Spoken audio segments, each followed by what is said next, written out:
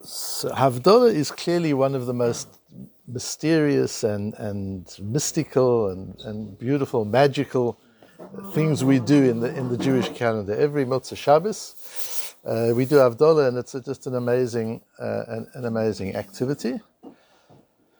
And we have some of the background to this in our Gemara Kuf Gimel Amud Beis, where we're told that there are a number of cases that are reported from a visit of Rabbi Yaakov bar Abba to the home of Rava. So the Rava was the great Rava who built up a huge yeshiva in Mechozo in Bovel. He is the chaver of Abaya and Rava. They both learned from Rabbo and from others, from Rav Chisda. They were Talmidim of Rav Chisda. In fact, there's the famous story in Bava Basra where Rav Chisda's got his daughter on his lap, and he says to his daughter, "Which of these two young men would you like to marry, like Rava or Rami Bar Chama? We're both learning." And the daughter says, "I would like to marry them both."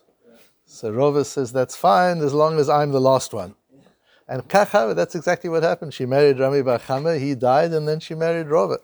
And so it's the great Rava is being visited by Rabbi Yaakov bar Abba.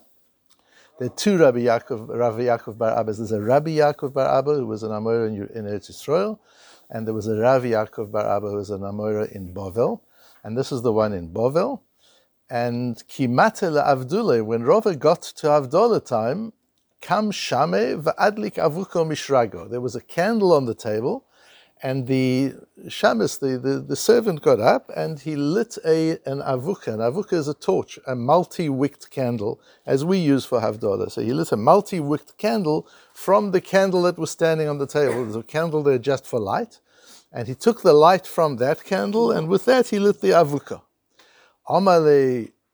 So Rabbi Yaakov bar Abba says to Rava, "Lama lachkuli hai mancha shraga." Why all this business of lighting this Havdalah candle you've got a candle, just use what you've got. Amale shama midaite denafshika. He says, "Yeah, you got a good point. The servant likes an avuka. He likes a fancy candle for Havdalah, so it's his idea, not mine." Amale iloi shemia limine demaloi avi avid. I know your shamus, your servant. He would never dare do that if he hadn't been told by you once that that's the right way to do it. So clearly you hold that it's right to have an avuko, to have a multi-wicked candle, even if you've got another candle ready burning.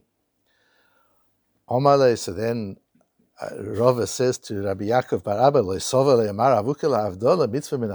I'm surprised that you're even asking the question. Don't you know that it's a mitzvah min hamuvcha? It's a better mitzvah to do Havdalah with an avuka, with a multi-wicked candle, than it is with a regular candle. And this idea of this avuka, and altogether of the borei me'orei ha'esh. Some of you might have remembered we did this piece of Gemara in when we did Arvei Psochim last year, and it's based on the Gemara earlier in Psochim, Daf Nun Daled, that talks about all the different things that were created Erev Shabbos, and the Gemara says there, Uva Motzei Shabbos nosan HaKadosh Baruch Hu de'ah bi'adam harishon me'in dugma shel mala. Motzei Shabbos, Hashem gave Adam a divine intelligence. An amazing thing. Motzei Shabbos, Adam, as if he wasn't intelligent enough through Shabbos, but on Motzei Shabbos he got a brilliance me'in dugma shel mala. And what did he do with that brilliance? How did that brilliance manifest? Or he used it for technology. Technology was first created on Motzei Shabbos. Until Motzei Shabbos, there was no technology. Man had created nothing, had done nothing. The first technological innovation was fire, by creating friction between two stones. And that, the Gemara tells us, is me'ein dugma shel mala. The brilliance that you need to innovate technologically is a divine brilliance. That's where it's a divine brilliance that comes from the Rebbeinu Shalom. That kind of brilliance. And Adam HaRishon had that. He was blessed with that on Motzei Shabbos. That's our bracha of Borei Me'orei Ha'esh on Motzei Shabbos. It's a bracha for technology, for the brilliance of technology represented by the first technological innovation, which was the creation of fire on Motzei Shabbos. So that's the Gemara in earlier on in Psachim.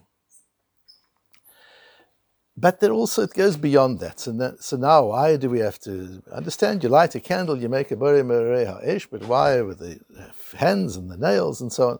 So the Tur says in Siman Reish Tzadik Ches that a person has to light the candle in memory of the first Or, preferably a torch, says the Tur, and that's brought in the Shulchan Aruch later on. V'nohagin lehistakel b'tzipornayim. And so the Tur brings, and the minhag is to look at your nails when you make the borei merei ha'esh.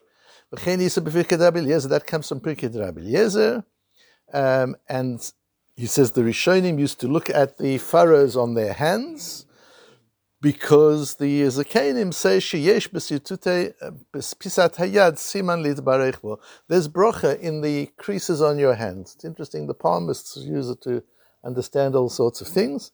And the Pirkei Rabbi Eliezer is brought that there's brocha in looking at the furrows on your hand. V'od nagu etzleinu labit b'tzipornayim, and there's also the meaning to look at the nails.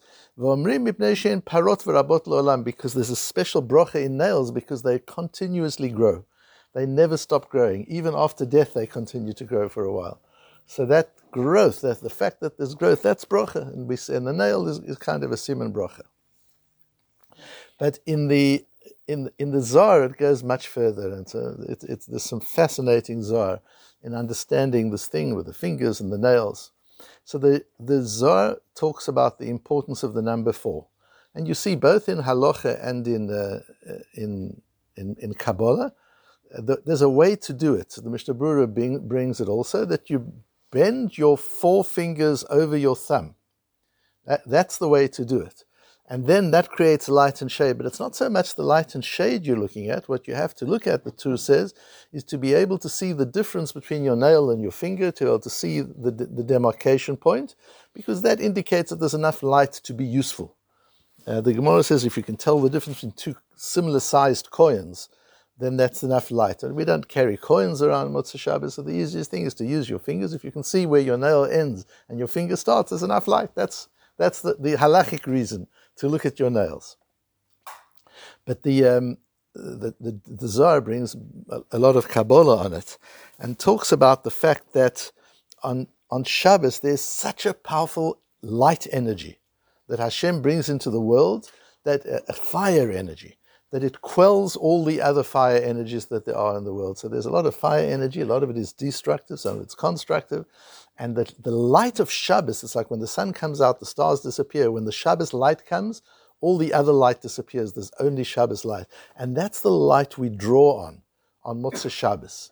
And we use on the Havdalah light with the Avuka. That's the light we draw on and we introduce into the rest of the world. And the Zohar says that the 4 fingers are 4 very important forces, and they relate to the 4 angels. We refer to in Kriya Shema and Alamita, isn't that Michael, Gabriel, Uriel, and Raphael, the 4 angels that surround us. These are the 4 angels represented by the finger, and these are the forces with which we interact with the world, are these 4 forces around us. So Motzei Shabbos, we infuse these forces with that light of Shabbos, so that we carry that into the way the way we operate during the week. So look what's happening on Motzei Shabbos when we're making Havdalah, all the things that are happening. And says the Zohar, and you bend them so that they bow down before the light. So you want these 4 forces to bow down in front of the light so that they're receiving light from this light, from this divine light of Shabbos. These 4 forces, the 4 angels that surround us, are receiving light from that, and they're able to use that light and that energy during the week in the way we interact with the world. But then the Zohar goes on in Amud Reish Ches in Parshas Vayakel, and the Zohar talks about why we bend them inside. He says there's another reason. Because the nails represent our outer images. The nails are, and we used to be covered with nails completely until the Chet. So the nails is like our clothing, it's our uniform, it's the outer part of us. The inside of the hand is the inner part of us. And it's the relationship between our outer and inner that becomes so important. I call that the relationship between our image and our identity. Our image is what the world sees. Our identity is who we really are. And the world doesn't always see who we really are. The world sees what we let them see, and that's our image.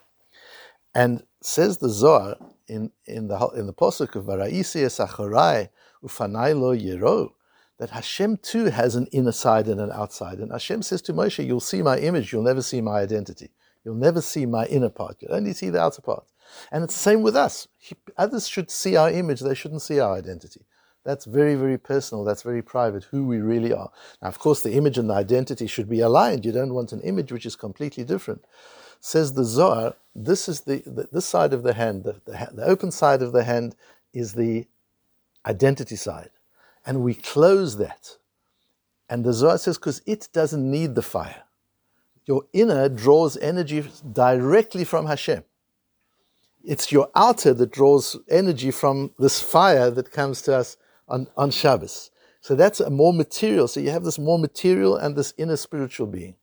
And the material part of us, the outer part of us, the levush, the clothing part of us, the image, that draws energy from the fire, and the fire reflects onto the nail side. But we cover the inner side. Ufanai lo yero. The inner side doesn't have to get from that fire. The inner side gets directly from the Ribbono Shel Olam. The inside of the fingers don't need to be exposed to this fire.